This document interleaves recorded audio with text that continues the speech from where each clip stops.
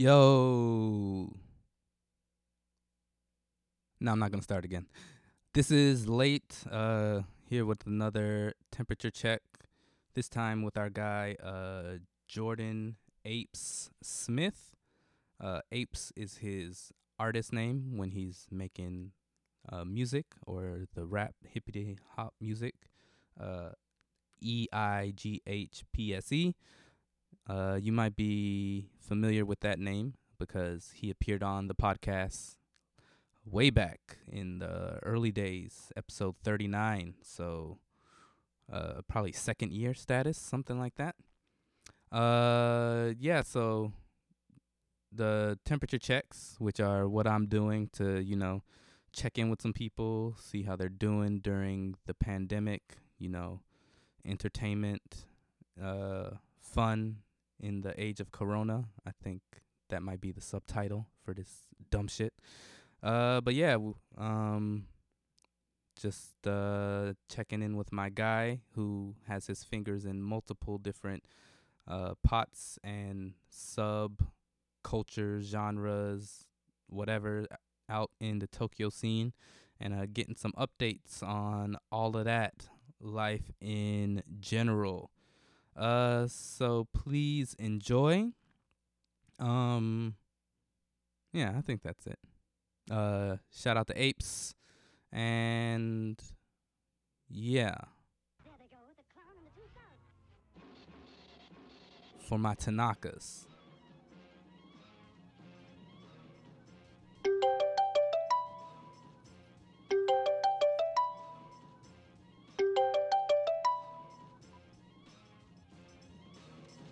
Yo, Hey, how you yo, doing? chillin', man, chillin'. You? Dude, it's good to hear your voice, man. I'm sorry, I don't know how I missed the call. Phone was like in my hand, just like for some reason didn't ring. It's bizarre. Oh no, it's all good. I How's the Southland? also having doing some good? issues. Yeah, man, I'm good. Good, Chilling. good. Um, Glad to hear. What's it been, like a the month house. and a bit? Or a little? yeah, I was trying to count myself. It's been about 3 months. Yeah, I was Oh trying my to count god, today. no way. Yeah, it's close to 3 Dude. months. Holy crap, that's a long time. Man, I can't believe time flies like that. I feel like it was just the other day I ran into you out on the street out in wherever that was, Hiro or something like that. Yeah, Wherever I ran into exactly. you. Yeah, I was Yeah. I was like, I don't know why I was counting, but I was counting. And then yeah, I was thinking about you, and I think you're like the third to last person I saw, cause somebody came. Before you jumped on the plane. Yeah, like somebody came and helped me with my apartment, and then I randomly ran into somebody in the train station, and that was it. Oh man, dude, that must have been a weird entry or a weird exit with all the global madness going down. Like that's such a crazy time to be moving and stuff like that. Was it all right? Did it ended up being not too painful of a move? I mean, besides all the logistic stuff of moving everything I own, Yeah. it was pretty surprisingly smooth. Japan's pretty good on sending like your luggage to the airport, and then Yeah.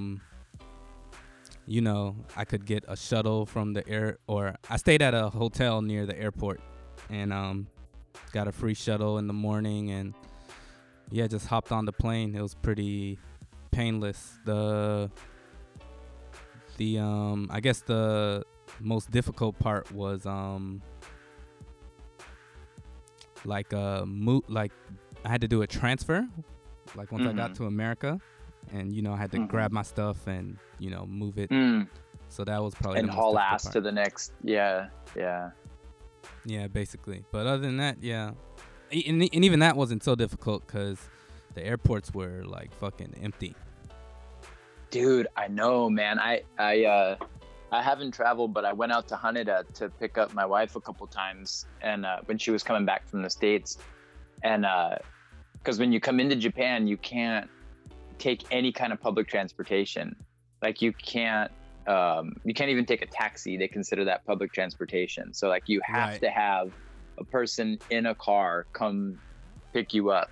Like, so I had to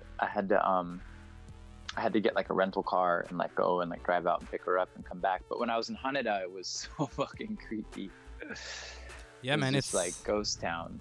it's surprising how like dead things are. Yeah, yeah. At least in that space, because you know I actually Yeah. I went to Korea for a couple days in February, I think, Mhm. and even at that time the airport was like, It was still quiet. well, at least in Korea the airport was like empty. Yeah, they shut down quick. They had one of those early. They had some of the early outbreaks there, didn't they? Yeah, they had some issues real early on. Yeah, Yeah. man. Dude, it's been crazy to watch this shit unfold. I guess Japan's finally opening up the borders a little bit next month. Like not to tourists, but they're at least like letting people with resident visas like come back in and Yeah, I saw Stuff that like from the that. first, right? yeah, it's crazy. But they said that before, like in July, they did another thing like that. I remember because I've been watching this. I have a bunch of friends that this affects, and I'm sure we all do, like living out here. But like my friends were like on July 22nd, they issued this big old like, you know, okay, we're opening up, and then like 2 days later, they were like, nah, fuck that. Like, Right. take that back. Yeah. And they closed it back up. Yeah, I've got one homie in particular who's been trying to get back to Japan. Like he's been back and forth between Mhm. here or in America and Japan, and Mhm. he was moving to Japan. You know, that was going to be his full-time move. His wife is Japanese, so they were about to do that move, and then all this shit Mhm. happens, and he was in New York for like, you know, a good minute since this all Yeah. started. Well, even before, he left before, but he was stuck there because they couldn't get back, or he couldn't get back, you know, because they were Right. letting nationals in. Right. And right. the last time I talked to him, he said the plan was, for I think sometime next month. I think he said next Mhm. month or November. I don't remember exactly. I can't. But yeah, I've also been kind of following just the nonsense of almost Yeah. of key areas. Yeah. It's nuts. It is nonsense, man. To let two people. I mean, that you got two people coming from the same place, and like one of them can get in and one can't. Like, how is that gonna prevent the spread Right. of a disease? Like, I mean- foreigner's gonna have it and the Japanese person won't. It's like, come on. I guess it makes sense if it was like, because I think countries aren't allowed to keep their nationals outside of the country. I think that's like some Right. kind of international rule or something. Yeah. But I feel at the same time there's still travel, you know, and it's not all just nationals coming back. So there's like some kind of fuckery going on. Yeah. But I mean, on the other hand, like if you look at a country like New Zealand, like Yeah. the reason they've been doing so well is because they fucking shut their border, like they shut that shit Immediately. down. Yeah. Yeah. A friend of mine just moved to a little island up in Canada, Prince Edward Island, I guess, and he was saying the same thing. It's like that island, you pretty much just gotta cross a bridge to get to it, you know? Mm-hmm. And so when all the shit went down, they were just like, all right, bridge is closed. Like, everybody fucking like shelter in place and just take it easy. And I think like their island got like 1 case or 2 cases or like something like that. Right. And then that's been it, you know? And but then again, they got, you know, places like that have such low population density. It doesn't, you know, it's not like a place like Tokyo where you can get like one person go out in a day and like, you know, potentially 5 people have are infected contact. from that one person. Ye- Yeah. That's right, just over a cup of coffee, you know, and then they like get on the train and they go to work and they, you know. But yeah, I can't believe it hasn't been worse in Tokyo, man. I do not know how we did such a good job so far of avoiding it. I don't know if it'll I could be jinxing it. Obviously, it's not over, right? But I'm just amazed it didn't spread like wildfire here. It's crazy. It's got to be. Well, it is weird, right? I think, I don't know. I'm not a fucking scientist, and I'm just spatting bullshit. But it's got to be, one part the culture, as far as like not being so physical or close in that kind of way, and already having some familiarity and no objections to wearing masks. Yep. Like a combination of that, plus the cleanliness and hygienicity. I don't know the noun form of that. And then what I've been thinking about recently, because I talk to a lot of people who live in Korea, and their biggest problem has been because even though they had a problem early on, they kind of took care of it pretty good and were able to like shut down a lot of the spread. But now it's like ramping back up, and it seems like a lot of their issues are coming from churches, like people congregating in church. So I think that's the other part. Japan doesn't have to worry about like so religious people gathering. Yeah, no, it's true. God, it's funny, man. I remember hearing old stories about that too, how religion spread disease through all the like the contact and people gathering together. I remember hearing that a long time ago and didn't really ever think about how it would play a role in this year. But yeah, it's true. I go to some like volunteer and community group things that happen to be held at churches. Like they're not religious at all. It's just like, churches like rent out, rooms and stuff in Tokyo for those things. And so I have contact with a couple churches because of that. And they've shut down, they canceled all those meetings months ago, and they were just kind of like, all right, well, that's it. Like, we'll let you know when it's safe to gather. And I think at this point, there's only like one church that I know of in all of Tokyo that's like opened up its doors for, community group meetings and stuff like that. And and even there, it's like, it's pretty regulated, like, masks and hand sterilizing, and when you go in, you're supposed to like write your name and register that you were there in case there's an outbreak. They can track it and stuff like that. But yeah, I mean, the percentage of people in Japan who are doing that is so tiny. Right. A couple percent of the population max compared to Korea. I don't even know the numbers in Korea, but I would imagine it's like 50%, are in religious groups or something like that. Japan's probably like 1% or something. I don't have the numbers either, but it's a lot more than I expected. I didn't know they were so religious and especially Christian over there. Yeah, dude, I lived there for a year before I moved to Japan, and I would get a lot of people coming up to me and trying to push a Bible or something on me, and I think like because I'm obviously foreign, they were they would mostly leave me alone. But if they ever came up to me, I learned how to say, like in Korean, like, Jesus is my friend, just to be like, get out of my grill. Jesus is my friend in Korean. That shit is tight. Yeah. 예수와 좋은 친구입니다. Yeah, it was probably like a jackass way of saying it, and they probably were like, "What the fuck are you saying?" But I didn't. My Korean was super basic, so I never like got really far with it. So I would just say it in my own little my little kids' Korean and stuff like that, and they would kind of laugh and like go away. But yeah, I never see that in Japan. Well, once in a while, but in Japan, when I see it, it's those like new age. So, yeah, somebody trying to invite you to their house behind a shrine somewhere. Yeah. And it's like, no, I've seen enough documentaries on Netflix to know. I know, right? Yeah, it's a trip. I had some students who got kind of roped into one of those like new age semi-culty kind of things too. Word. And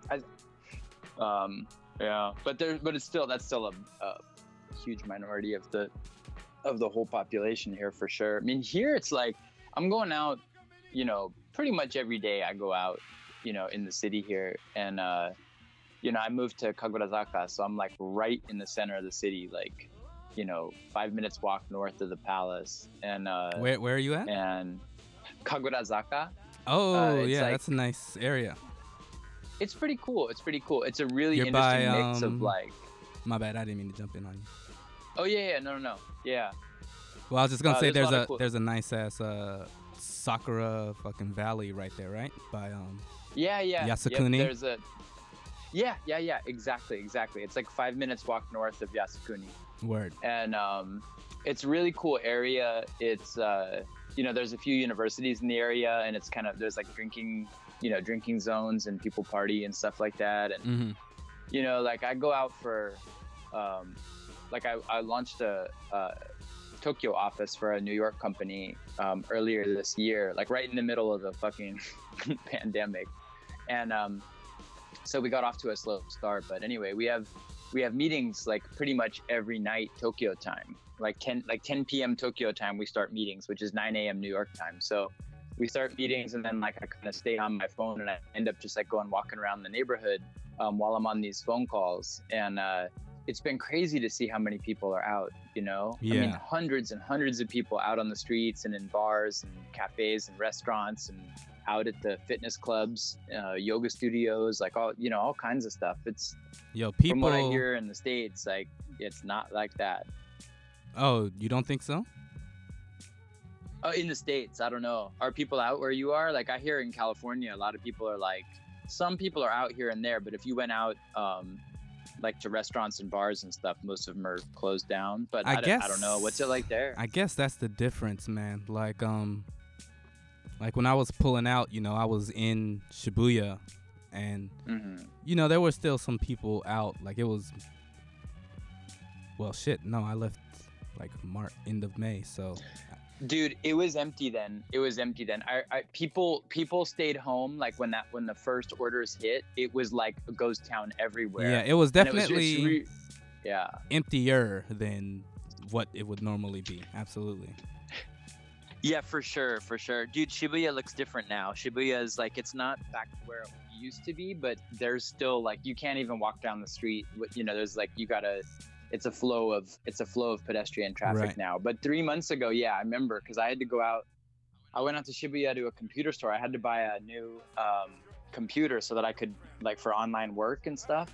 And so I went shopping over that way, and dude, there was nobody. And I remember taking pictures, and then I think at that time a bunch of photographers ran out because it was such a trippy scene. Yeah. To see empty Tokyo streets. like without people. Yeah, like dude, that never happens.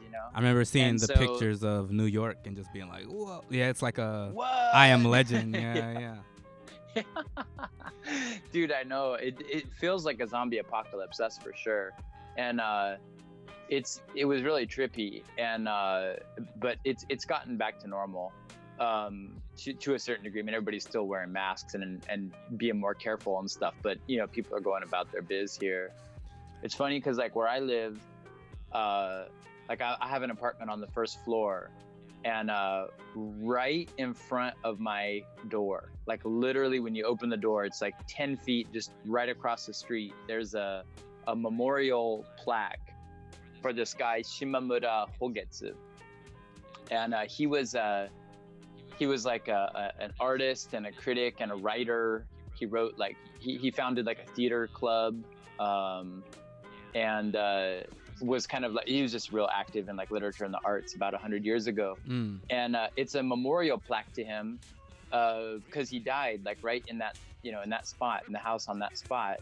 And then his lover committed suicide after he died, and what he died of was the Spanish influenza, pneumonia complications.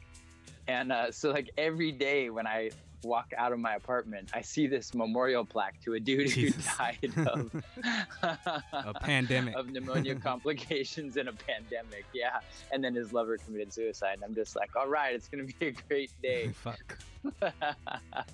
But it's like, it's one of those things where like back in the Middle Ages when priests used to put human skulls on their desk as like a reminder that the body is mortal and that, we only have a limited amount of time in this body. So remember that like there's higher things, there's a spiritual life, and then like live your life, live it well and live it good, right? And so it's kind of a reminder every day when I walk out. I'm just like, okay, no guarantees. Let's see what we can do here. Yeah, right. No. It's creepy, but it's good motivation. No, I think because where I'm at right now, it's not in the city proper. Like I'm not downtown Atlanta. You know what I mean?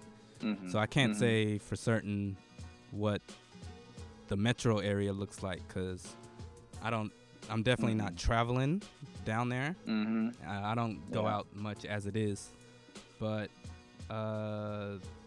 in Georgia, folks are out. I mean, Georgia has like pretty much no restrictions on things. Like I think even like large gatherings, I guess, are banned maybe. But, I've read and seen, folks are still going to bars and restaurants are open.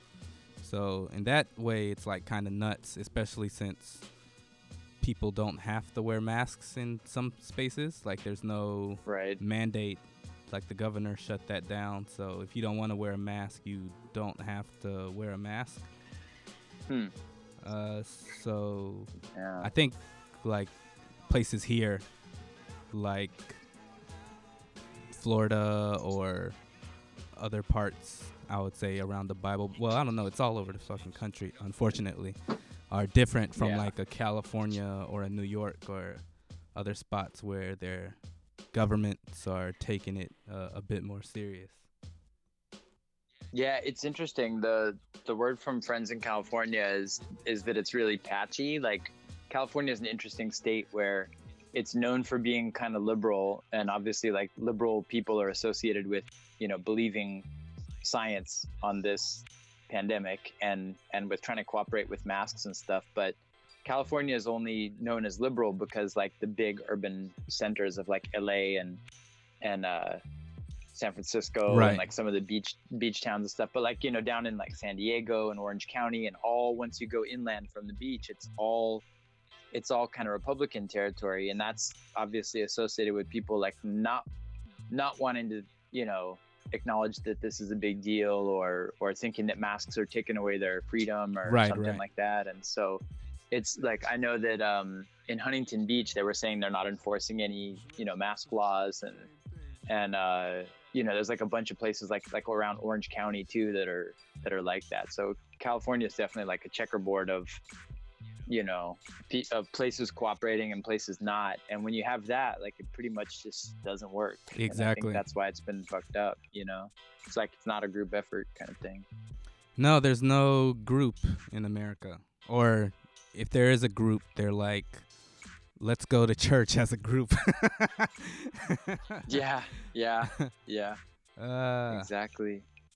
Nah. Yeah, it's a trip. We're out in Tokyo. My family is all out here. Like the last year they were pretty much in LA, and then they came back for the summer because I couldn't go there, because if I leave Japan I can't get back in. So they came out here and stayed with me, and then they're still here. And when I think about them going back like to LA or staying in Tokyo, I mean, we're pretty much just like, I don't know, for the moment it's easier for us to be in Tokyo, and like my kids are taking school like online. They're doing, it's all Zoom classes and stuff like that, but they're waking up at midnight every night and then starting class at 12:30 and then going to class from 12:30 to 8 in the morning or something like that. So it's I gotta say lifestyle. that is commitment from your family. How old are your kids? They're high school, so it's pretty hardcore. My son's gonna be applying to college this year, and it is crazy to see him go through it. It's like that's crazy shit anyway. But this year, is he trying to go to school in the States? Yeah, that's what we've been thinking. But now I'm just like, dude, I don't even know. And man, I don't want to get like too lost in the fucked up state of the nation. But like, you know, depending on what happens with this election, and depending on if this turns into, like, I feel like watching from outside America right now, like I feel like any minute it's just going to be civil war. You know, I mean, it just sounds nuts with so much going on, and so much polarization, and then like the psychotic leaders that we have right now. You know, it's like, dude, I'm almost like, just fuck it, let's just bail. Like, let's just come to Japan. Like, I know America has had good universities, but if it's run by a fascist, and you know, and if it's in the middle of a civil war where people are just going to start hunting each other over really ridiculous, you know, issues, you know, trying to people at war basically because they're trying to take away people's right to protest. You know, I mean, it's a trip to me. Hey man, so I don't know. Yeah, you are not wrong. You're not wrong. Yeah, you're definitely not wrong.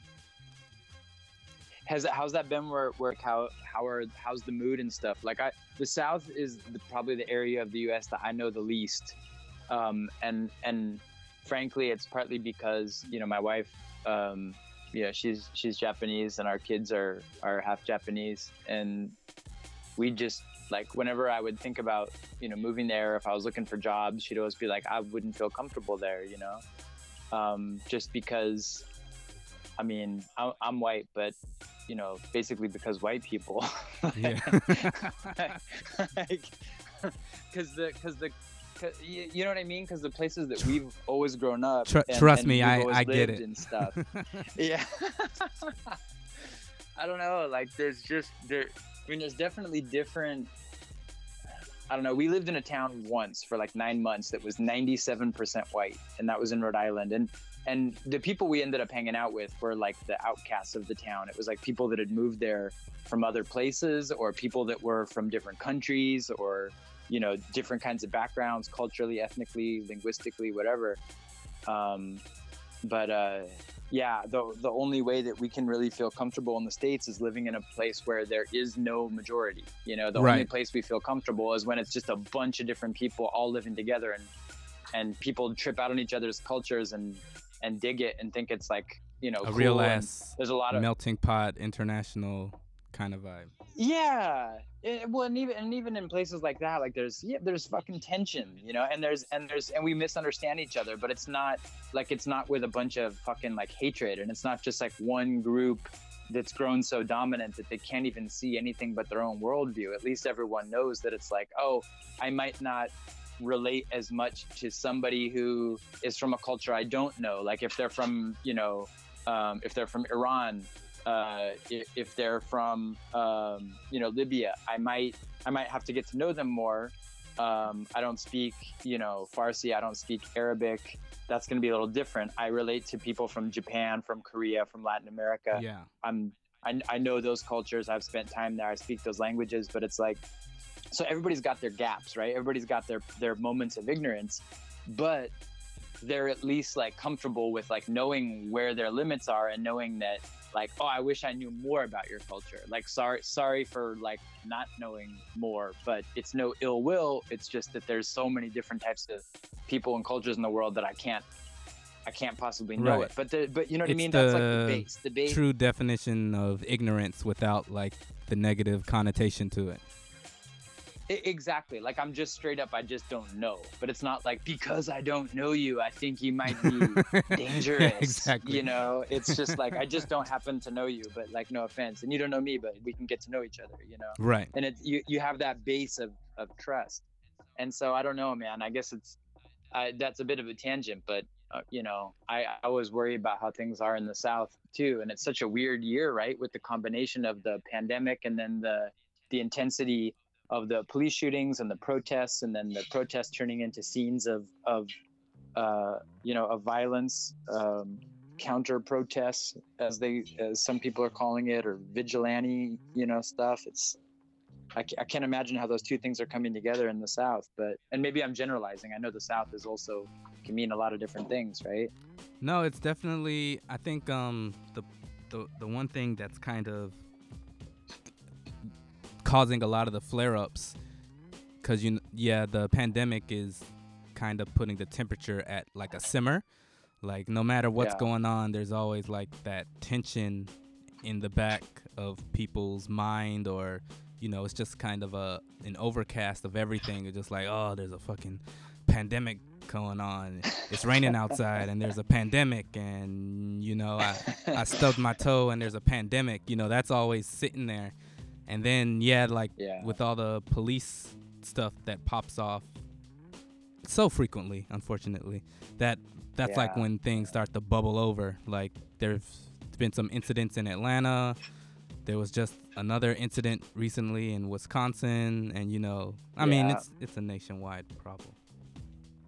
Yeah, the Wisconsin stuff has got me freaked out for sure, man. That's like some next level shit, and it's really hard too, because not being there, like there's always, I know reporting on that stuff is always really hard, right? Mm. So it's really hard to get a coherent picture like on the spot, and anytime I've dealt with journalists, like for anything, it gets fucked up, like every time. Like I'm like, seriously, like I just told you the opposite and you're now reporting this as fact. Really? And it's but in my case it's small things. It's just like if it's an interview, then your words are put out there. But like if you're kind of interviewed, but then they like do it as a write-up and then kind of reference you here and there, like every single time, just if it's like, it could be about a poetry slam or it could be about a publication or whatever, I'm always astounded at like how wrong it is. Wow.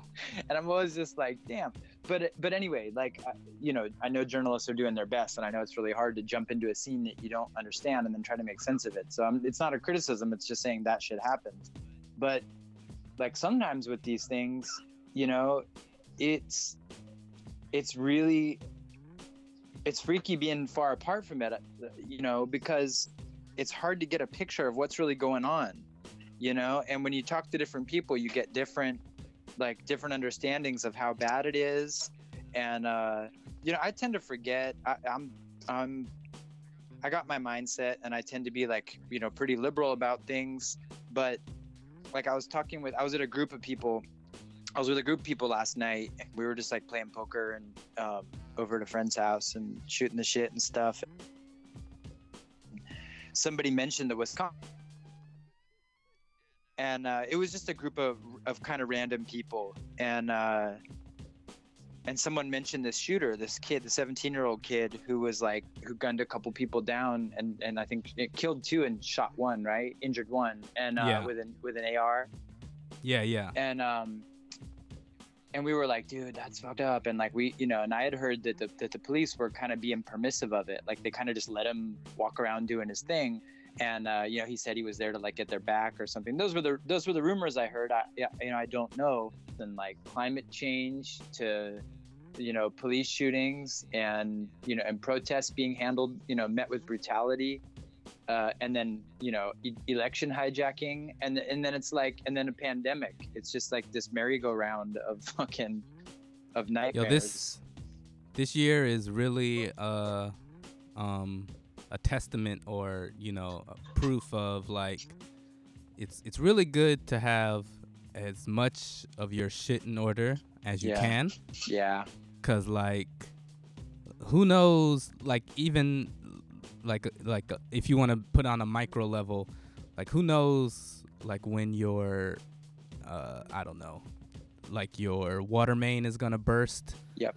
And then all of a sudden you haven't been watering your plants, and you didn't buy bottled water for the past 3 months. Yep. And then I don't know, like your gas bill gets super high, or your electricity decides to, or your cable decides to unbuckle from your internet. I don't know, man. It's just like there's like nothing that you can totally count on at this moment.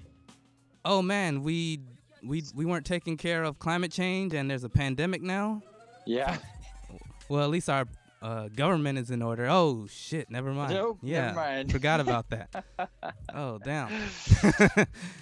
Dude, I know. And it's been like my wife is waiting for an immigrant visa right now, and Word. we applied for this. We've done it twice. So this is our second time. The first time we did it in 2002, and we were just married, and it took 4 months to get the visa back then. 4 months start to finish. And then we could move to America, and and this time we've been together, 18 years, married 18 years or something like that. We have 2 kids who are American citizens, and we've been waiting. We applied in December of 2018.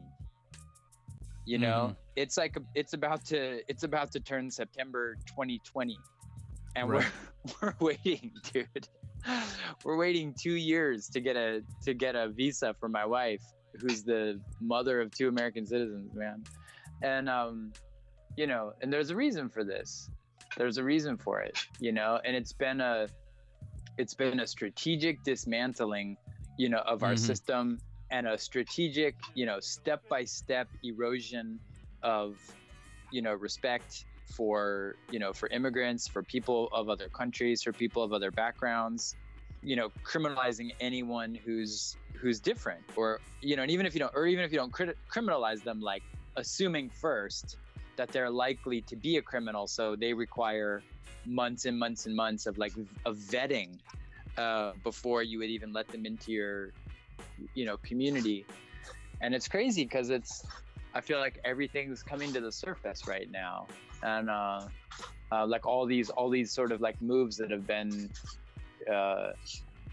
made behind the scenes, while Trump has been like sticking his face in the camera, and making sure that he hogs up all the media time with his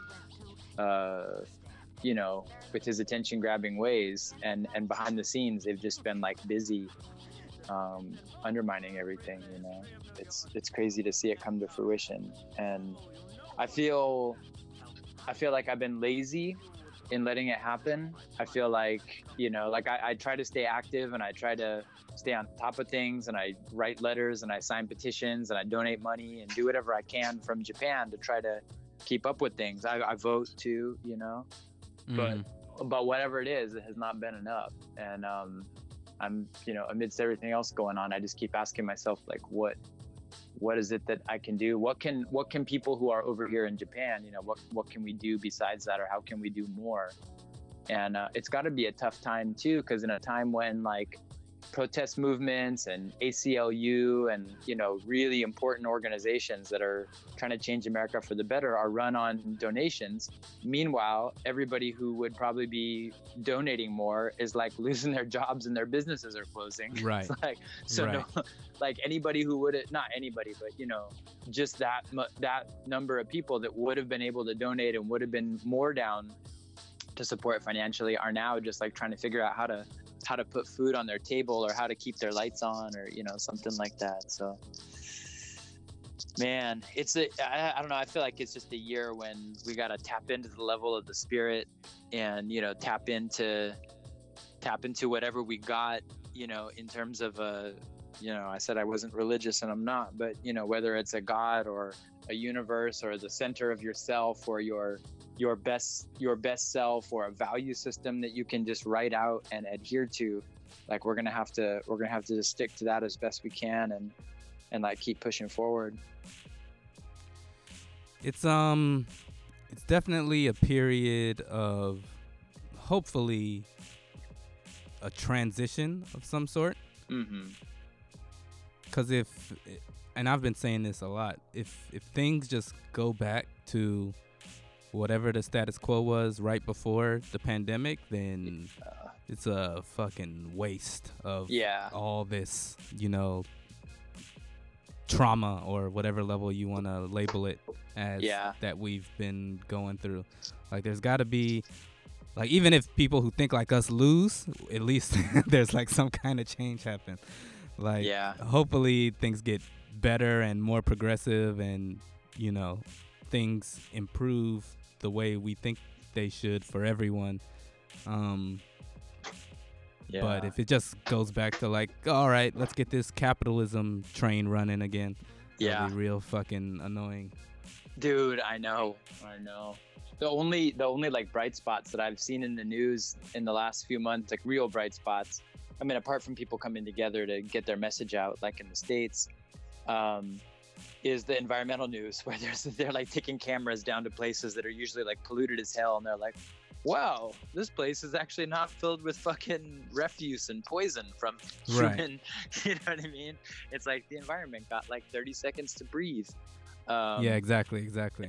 It's like one bright spot, and the other one is creative. Creative stuff, like people who are continuing to write, people who are continuing to make music, people who are finding ways to reach out and use technology in good ways, and that's been kind of a bright spot. I still feel like in terms of the arts and in terms of music and writing and stuff that creators are still adapting to the new world and figuring out ways that they can get their message out more powerfully, and what the new message is going to be, and how do we speak, and how do we create, and how do we dance, and how do we rhyme, how do we make movies, how do we take photographs for like the new situation we find ourselves in, even for the new world. How's it been for everything going with Topo and all that? Yeah, dude, that's a great question. Or Topo Joe? Yeah, Topo Joe is Topo Joe's looking at volume 10. It's pretty much together, but there's a few things that have to get resolved, and the biggest one is like how to publish in this period and how to mail in this period. There's like there were originally some like supply chain issues, and then we were worried about printing a journal completely in print. But Tokyo Poetry Journal's always been in print, and that's kind of the thing, is that like in an age when everything is digital and online, and kind of in some ways doesn't mean as much. We print a small number of journals that are really beautiful, really nice, something that the authors can be proud of, something that poetry fans can have on their shelf. And but we're rethinking that for right now and looking at different, like either print on demand or like maybe even going electronic. But being in Japan, all the systems that are linked globally are kind of designed, they're like America centric, and they don't, it takes like a month and a half to ship to Japan, and it takes like $11 or $12 just to ship it to Japan. So like, who's going to really buy a journal that costs $12 shipping, and then the price of the journal is like another $15 or something like that. So I don't know, like just practical things, but the poetry's there. The submissions are all in, and it's like ready to go. And we're, when it comes out, I was hoping to have it out last month, but it's been slow process. But we're hoping to have, usually we do like a event in a nightclub or a bar, and there's like live musicians, and the poets and the musicians all mix it up for a whole bunch of crazy performances, and it's I don't know, man, it's epic. It's some of my favorite parties of the year. But now we're talking about doing something chill, like either going to a friend who has like a rooftop garden in his pad, and just like go outside and like read out in the open air, or maybe just like hit up a park and do some readings there. But it's going to be quieter, and it's going to be more chill. But I don't know, like a nightclub in Tokyo just reached out to me and invited me to be like kind of a creative director for a series of events that they're doing. And those events are going to be like 100, 150 people. That's more like club oriented, like DJ and live music. So we'll see how that goes. One of the DJs is a guy that I've worked with on some creative projects, and then I don't know, do you know Nitete Boye? He's the drummer from Ghana who's here in Tokyo. Anyway, he's gonna do some like live drumming and stuff. All right. So we're doing some like. No, I'm not familiar with him. Oh, he's super cool, man. He's out and about a lot on the music scene, so I thought you might run into him somewhere. But he's really interesting, dude. Great musician, great drummer. So we're just kind of like cooking that up right now. So I'm trying to, in addition to the poetry stuff, like as things start to open up in September, I think we'll get back live. We've done some Zoom poetry readings and stuff, but not a whole lot. And I've just been staying busy with writing, like that that album project that we had talked about, God, 2 years ago or whenever that was. Like, it's finally coming out and it's available like on Spotify and iTunes and all that. We're releasing like one single every 2 weeks, and then it's going to be all published as a poetry book by a poetry publisher called Awai, like AWAI, Awai Press, that has a office in Tokyo and office in New York, and that's coming out on 10/10/2020. So the poetry book that's linked with the album project, the Apes album project, is all coming out like in a little over a month. So I've been trying to stay busy, trying to stay creative one way or another, whether it's through Tokyo Poetry Journal or just writing and stuff like that. And is that publishing or publisher what the meetings that you've been having? That publisher, yeah, we've all my meetings with that publisher have just been like online recently. Like, we just done Zoom meetings, but then when it comes out, I want to do some kind of launch event, but I just don't know. It's hard to plan anything, because like, who knows what the world's going to be like on October 10th? I don't. So yeah, I was gonna ask, are there even events right now? I mean, the club thing is gonna start September 12th.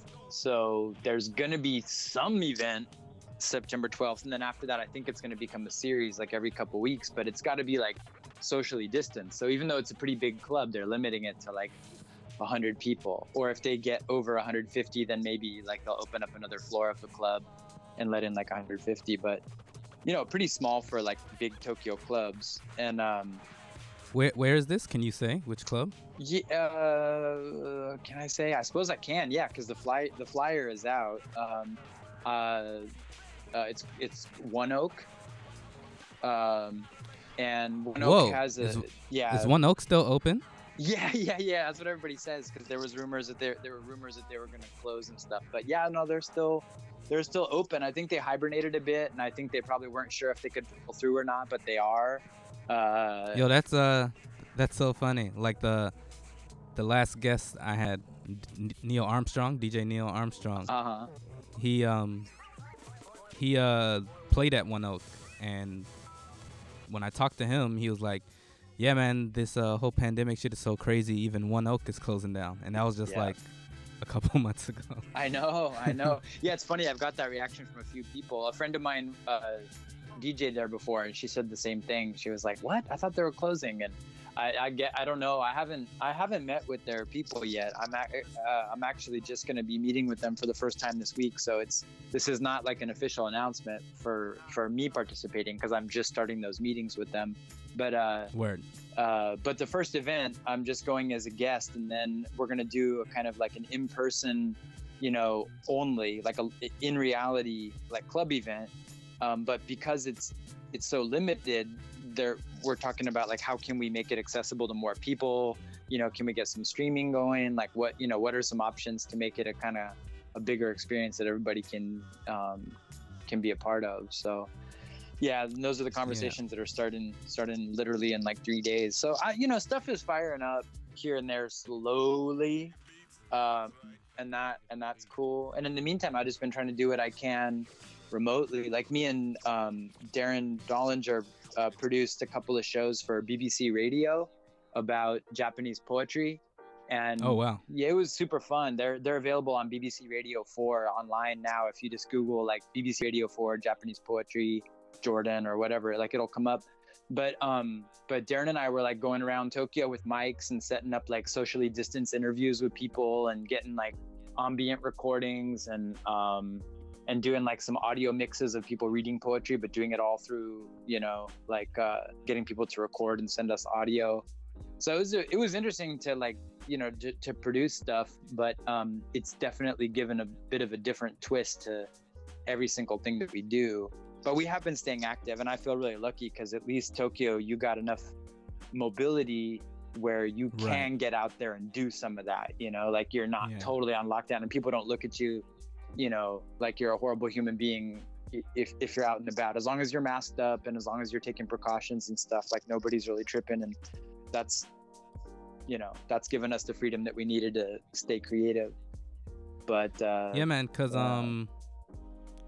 like this this whole thing, as far as like this recording, like because I'm not really doing the podcast anymore, like the interviews and the sit downs in the studio, obviously. And I don't know, man. I'm at the beginning, like this was all I really wanted to talk about, because I don't know, I didn't really care about anything else.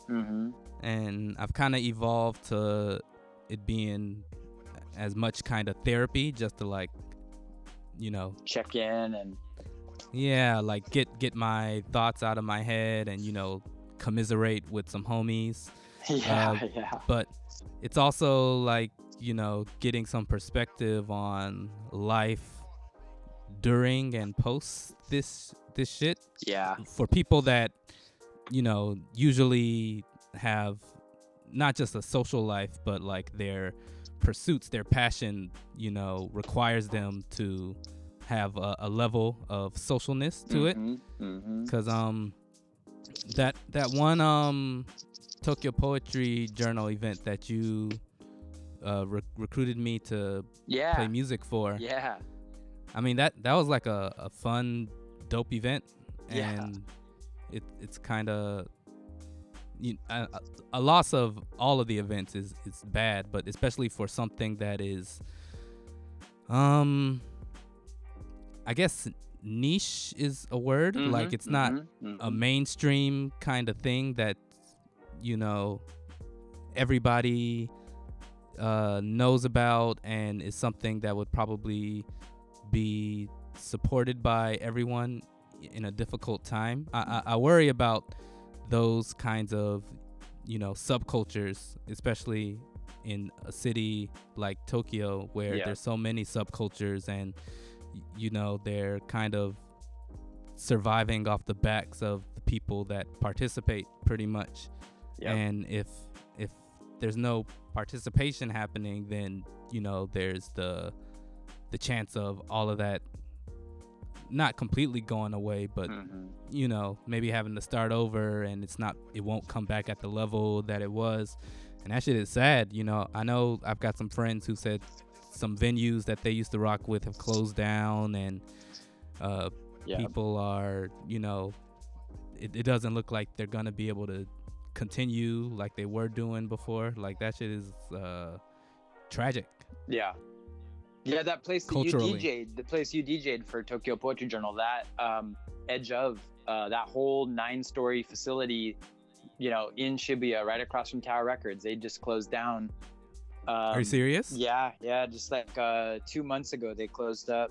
And whoa. Yeah, because their funders, like the stock market went crazy, and so their big time backers like had to kind of withdraw support, and they couldn't, you know, pay rent in that kind of location in Shibuya, and so they closed up shop. And so there's been changes like that, but you know, I mean, that is hella trash, man. I know, man, because that place was beautiful. I've been to a couple of events there, like a few actually. Yeah, it was sad, man. Yeah, they're keeping the facility there, like they're but it's like, you know, it's up for rent right now. So if you got, you know, I don't know how much rent is. I think it's 2 million yen or something. So it's dude, no, it's more. It's like, dude, it's like $100,000 a month or something like that to rent. To rent that place. It is fucking nuts. But the like poetry, I don't know. It's kind of like hip hop in the sense that at its core, it's got, you know, really, really dedicated people who are not in it for the money and don't ever make money off it and don't expect to and don't care. Like, you know, hip hop is, you know, if you have 2 turntables, a microphone, this is like the old model, right? Now it's a laptop, but like if you have 2 turntables and a microphone and, you know, and a PA system, then like, you know, you can have a party. Really, you don't even need that. Really, you just need a few people, you know, standing around ready to like, you know, beatbox and cypher and stuff like that. Poetry is really similar. Like it's nice if you have a PA system. It's nice if you got some musicians, but you don't really need that. All you need is some words and some voices, some people. And like that still exists, and people have that dedication to do it. And because nobody was ever in poetry for the money, like no one cares that there's no financial backers for poetry now, you know? There never were any. Like, you know, we've just been doing our thing, and we'll keep doing it. You know, Tokyo Poetry Journal costs a few $1,000s a year to publish 2 journals, you know, twice a year. And we, you know, the editors, we donate that money, or we have parties, and the parties pay for part of it, and then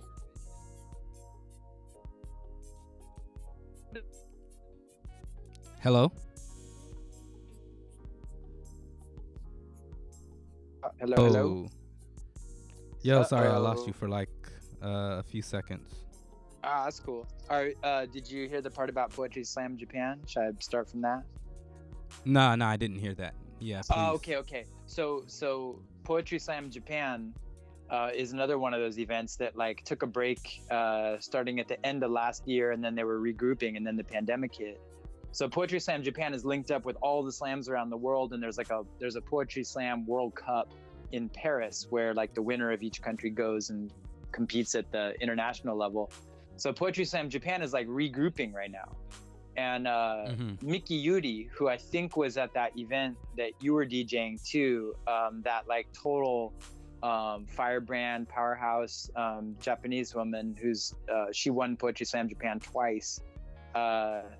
Total badass. She's restarting. Is she poetry. the one that also has some English in her poetry? I don't think she does, but I translated her stuff into English, and I recite with her. I think the one you might have seen that did a bilingual performance might have been Sawako Nakayasu. Okay. And she I believe her performance that night was bilingual. But Miki Yuri and I are like teaming up to restart Poetry Slam Japan, and she just confirmed that like we've got the Nagoya Slam, we've got the Saitama Slam, the Tokyo Slam, and one more. Yeah, anyway. Confirmed means they're scheduled. Booked the date. Yeah, exactly. They're scheduled. They're gonna happen. So Poetry Slam Japan, it's gonna have a new name, I think, because it's like it's with a new crew. So I'm not sure what it's gonna be called yet. But like the new Poetry Slam thing in Japan that's gonna link up with the Poetry World Cup, like that's restarting, and those are all scheduled for November. And we just told people like, look, it might be in person and it might be online. We don't really know. It's not our call, but we're gonna prepare both. Like we're gonna have a venue ready if it's legally possible to have a venue ready, and if not, then we'll do it online. But like the show goes on, and you know, slam poetry is super needed right now. You know, slam poetry in the States is super powerful politically, and it gives a voice to a lot of people who wouldn't have one otherwise. And a community and stuff. And then in Japan, it's a little bit different. It's born of different political origins, but it's people from a lot of different backgrounds, you know, including people who are not the like, you know, who are not always from the elite, you know, institutions. A lot of poets are. A lot of poets are out of, you know, they also were like literature majors at some of the prestigious colleges, but some of them are not. Some of them are random people working in business or the arts, or they're carpenters, or they're homeless, or they're young, like, you know, they're rappers who work, you know, part-time jobs as they try to do all like juggle a bunch of different entertainment dreams, and poetry is one of them. So it's a really eclectic mix of people from different backgrounds, and I think it's a good, yeah. Y'all have y'all have poets who are also suffering from homelessness? Yeah, actually, yeah.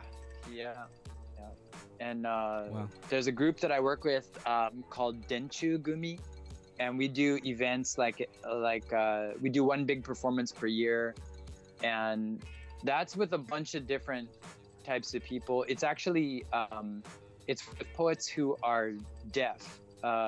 And do sign language poetry. So not to be confused with deaf poetry. This is actually right. Deaf poets. So they do sign language poetry, and they team up for their performances with a group called Sokerisa, which are all homeless dancers. So it's a group of homeless Wow. guys who practice dance together, like and do dance performances. And they're not like professional dancers who became homeless. They're homeless people who decided to create their own dance group, and they do this like kind of abstract modern dance while we do sign language poetry. And we usually perform at um, like we performed at a temple in Tokyo last fall, and we're just now planning the next one for, I think November is the next one. So yeah, I mean, those are people who are not made homeless by coronavirus or this crazy economic situation. They're people that they've been dealing with it, you know. And the dance group now includes people who are formerly homeless, like who now found a way into some kind of traditional living.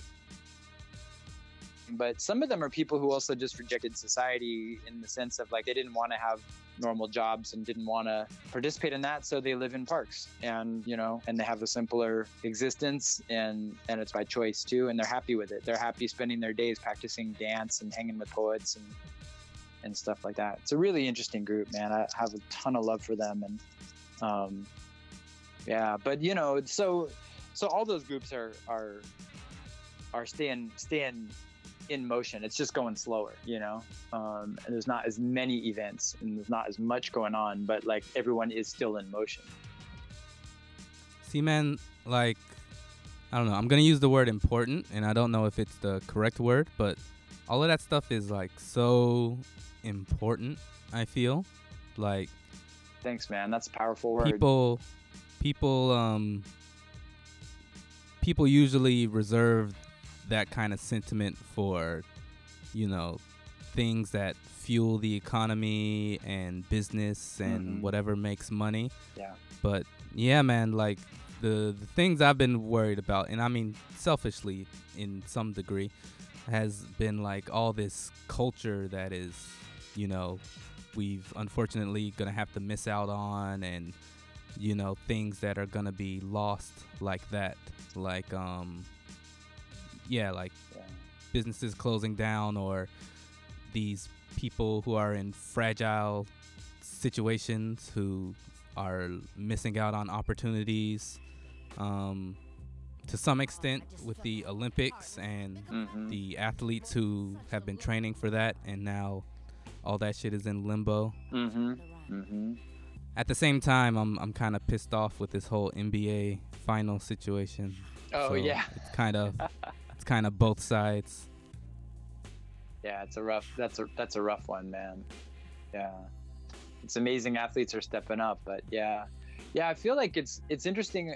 It's, in some ways, it's the year of small things. It's the year of people coming together at the level of community and doing what they can, and really reaching out to like who's close to them and digging deep and finding out what really means the most to them. And maybe that's the upside of this, but I know that in the things that I'm doing, like, the ones that mean the most to me to sound like a daily basis are these small things that I'm doing with people that I know and love, and that I can say 100% are positive and good. You know what I mean? Like, there's no question to me about the motives of anyone doing this. There's no question to me about the values. There's no question to me about the impact on the environment. There's no question to me about its politics. I just, like, it's something I can feel 100% good about, and I need that. We all need that. Like, we need shit that we can feel 100% good about and have no doubt in. And I think like that leads to faith, in community, and faith in friends, and faith in our arts. And I think that's really all we can do, for 2020, is just to restore that and rebuild that locally. Word, man, that's beautiful. Yeah, that's a sentiment I wish would spread around. Thanks, man. Through everyone. Well, hey, man, yeah. I'm gonna get going here pretty soon, because I got to. It's Sunday noon, and I'm gonna go out and take a train out to a river and try to be one with the water for a minute. Word.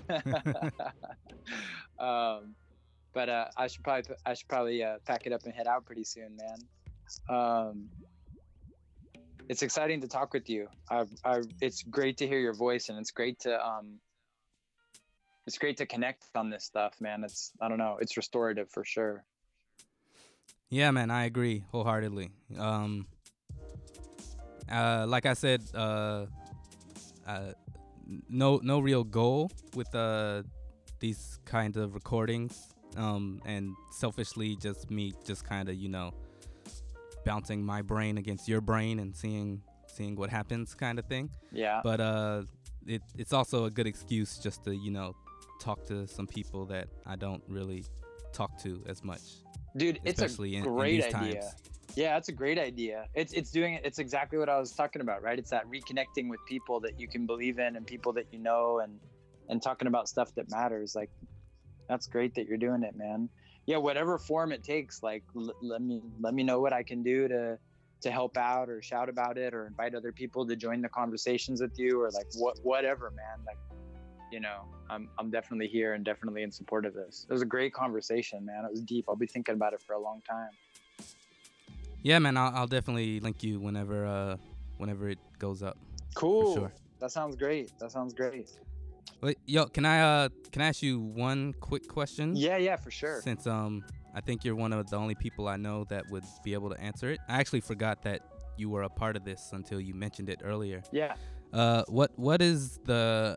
What's academia look like right now? Oh, yeah. So, man, in Japan, academia looks like a bunch of online classrooms. We were online all last semester.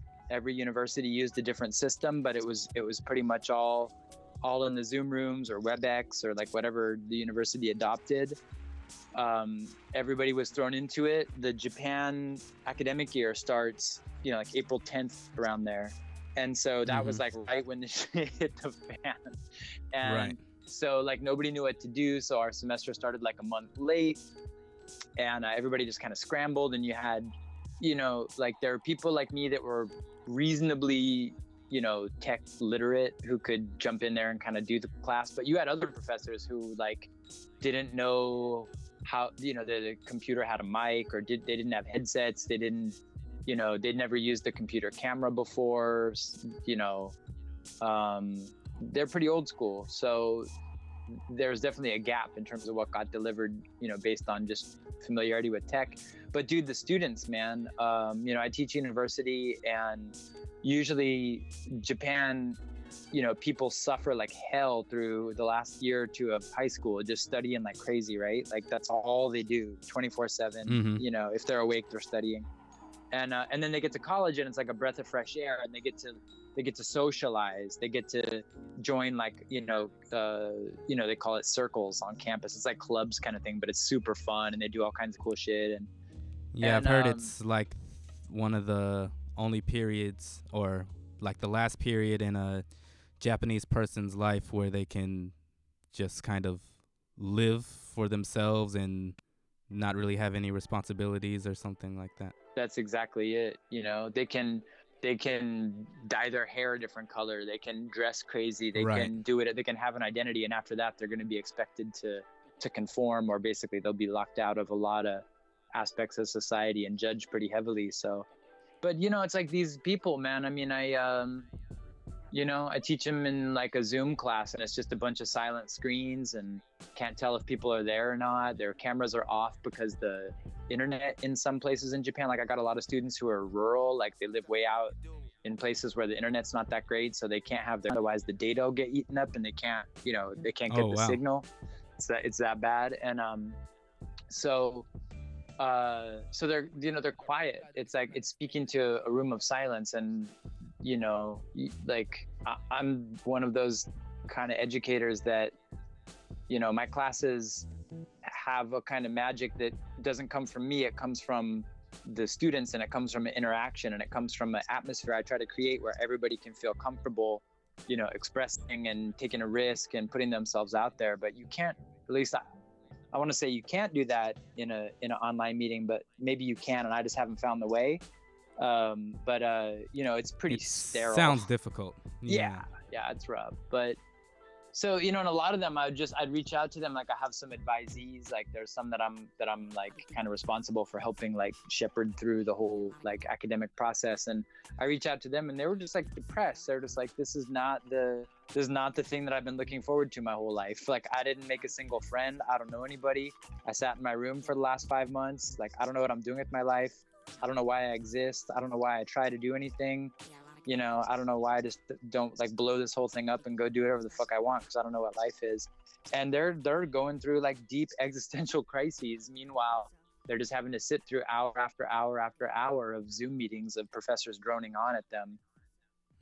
So man, I don't know. I'm gonna have to switch it up for the fall. It's summer break right now, and I want to get creative. I want to, you know, I talked about getting back to the roots of community and creativity and values, and like I'm gonna have to do some soul searching as a professor to also figure out like how I can make my classes those, you know, those like spaces of magic that they usually are in reality, you know. So it's gonna be Yeah, going from zero, I think. I've been I don't know. I've definitely been critical of younger people during this pandemic, especially during the spring break in America, where Oh, you know beach folks were like runs and stuff. YOLOing it up. Yeah, exactly. Yeah, yeah. But yeah, it is like you say. You know, I got to experience my college years with like no restrictions whatsoever, and yeah, there's a bunch of people who are not able to do that right now, and it's definitely going to be changed even when they come back. Yeah. And I know some folks are probably locked out of situations that they thought were going to happen, like like we were talking about the them letting people back into Japan. I'm not sure if students are included in that or not. So Yeah, that's a good question. I don't know if anybody knows the answer, but it's funny because you know I was talking about how my kids are like in Japan taking classes in LA until we can, you know, get them back there. And I had classes too where toward the end of the semester things started lightening up in Japan. Like the semester goes through end of July, so I was like at end of July things were looking a little bit better in Tokyo. There's only like 100 or two like really 100 cases per day for a while, so it was like, okay, well I guess we're pretty cool, we could probably meet in reality. So I was like, hey, you guys want to go hit an art museum or art gallery, and like, you know, we can have like a class at an outdoor cafe or something. You guys want to come? And some of the students were like, oh, I'm sorry, I don't think I can make it, you know. And I was like, oh, okay, like you don't want to get out or something? They're like, no, I'm in Korea. Or like, no, I'm in Vietnam right now. And like I'd gone through the whole semester with them, like not realizing that they were in that my, you know, my classroom people were like warping in there from 3 or 4 different countries, you know. So yeah, they can't get back in now, but yeah, we'll see in the fall. But Japan, dude, they're gonna need that, man. Universities are gonna just go bankrupt if they don't have foreign students, because the whole education system really globally is so interlinked now that in a lot of universities, like 10, 20, even 30% of the students are from abroad. So like if that stays shut down, basically it's 30%, you know, 30% death sentence, I guess you could say, for universities. And that's a pretty big hurdle to try to figure out how to overcome. Yeah, well, I didn't even think about that aspect of it. Yeah. But yeah, because that shit costs money. It does. Universities are expensive. You know, they're not money making operations. They're money losing operations. So when you add more onto that, you know, then you start having to lay off people and lay off faculty and stuff like that. But yeah, for the students, it's stressful. I don't know how it is in the States, but I know Trump was trying to kick all the foreign students out. Like if your school was online, then you got to go home, kind of thing. And I think some lawsuits stopped that. But I'm sure he'll continue to figure out ways to kick as many foreign human beings, you know, out of America as he can while he's got any ounce of power left. Fuck, man. Yeah, I try not to get into it too much, but yeah, it's just oh man, hoping for some good news in November. Yeah, for sure. Well, this call was good news for me today, man. I'm glad that we got to catch up. Yo, man, thank you so much. You are a consummate human being. part of that is being a very good podcast guest, so I appreciate that. You're very professional, and you're good at talking, like you know what to say and how to say it. So Thanks, appreciate man. you on that. You as well, man. It's great conversational counterpart and great questions as always. Always a pleasure. I've been doing this for a couple years now. I'm all right. All right, dude. Let's check in again soon, man. Yeah. Do you like have any social media or anything you want to plug before you get off? Yeah, and, I mean, any events, because events are happening soon. So yeah, for plug sure. away. If anybody's around on 10/10/2020, my book will be coming out. That's going to be called Syzygy, SYZYGY, and the album associated with it is also called Syzygy, and it's under the artist name Eighpse, EIGHPSE, and that's already This is a new project? It's the project that I've been working on with Dollinger for a couple of years, and it's finally coming out one single at a time. Did the name change? What's that? No, the artist name is the same, and it's just the project title changed. Right. Those are all like coming out on every major music distributor out there, from iTunes all the to streaming Spotify platforms. all that stuff, YouTube and stuff. So I'm not really blasting about it right now. I've just been kind of letting it sit, but if anybody wants to check that out, it's really interesting. The project has a few songs from like a Global Villains theme, where I was kind of trying to translate and channel the like all these voices of of evil, of hatred, of angst, of darkness in this world, and to put them out there in a way that gets people to look at them in a different light. So there's some dark songs on there, but I think that they also help us face up to what's going on in the world. So hopefully that'll mean something to people. And Tokyo Poetry Journal's coming out. Our website is topojo.com, and I'm on Instagram at Jordan Giraffe, and I post about things in the Tokyo arts world and literature world, and just try to make it a cool space to showcase like the best of the day-to-day basis. So yeah, I'd love to connect with new people, and if anybody wants to talk art, poetry, hip-hop, love, politics, environmentalism, education, or you name it, I hope people will hit me up. Yeah, and check out Jordan, aka Eighpse, on one of the earlier episodes of the Mega Late Show, probably about 2 years now or something like that. Yeah. Oh, episode 39. Oh, you got the data, the good old days. That was a minute ago. It was, man. So yeah, definitely, and you can probably hear some music on that, so you have something to look forward to for Syzygy. Am I saying that right? Yep, that's right, Syzygy. Syzygy. Man, I'll have to look up that word. That word. It's a fun word. It's a fun word. The book has a little explanation of it too. It's kind of a weird word, but I love the concept of it. So cool, man. Yeah. Thanks so much. It's great talking to you, Late. Yo, thank you, man. Yeah, and we'll definitely keep in touch textually, even though I'm kind of bad at that. But yeah, let's do it. Sounds good. I'll hit you up too. All right, man. Have a good evening. Yo, good luck with everything, your family and all that. And yeah, have fun in the water. Thanks, brother. Be safe. All right. Talk to you soon, man. Much love. Peace. Thank you, man.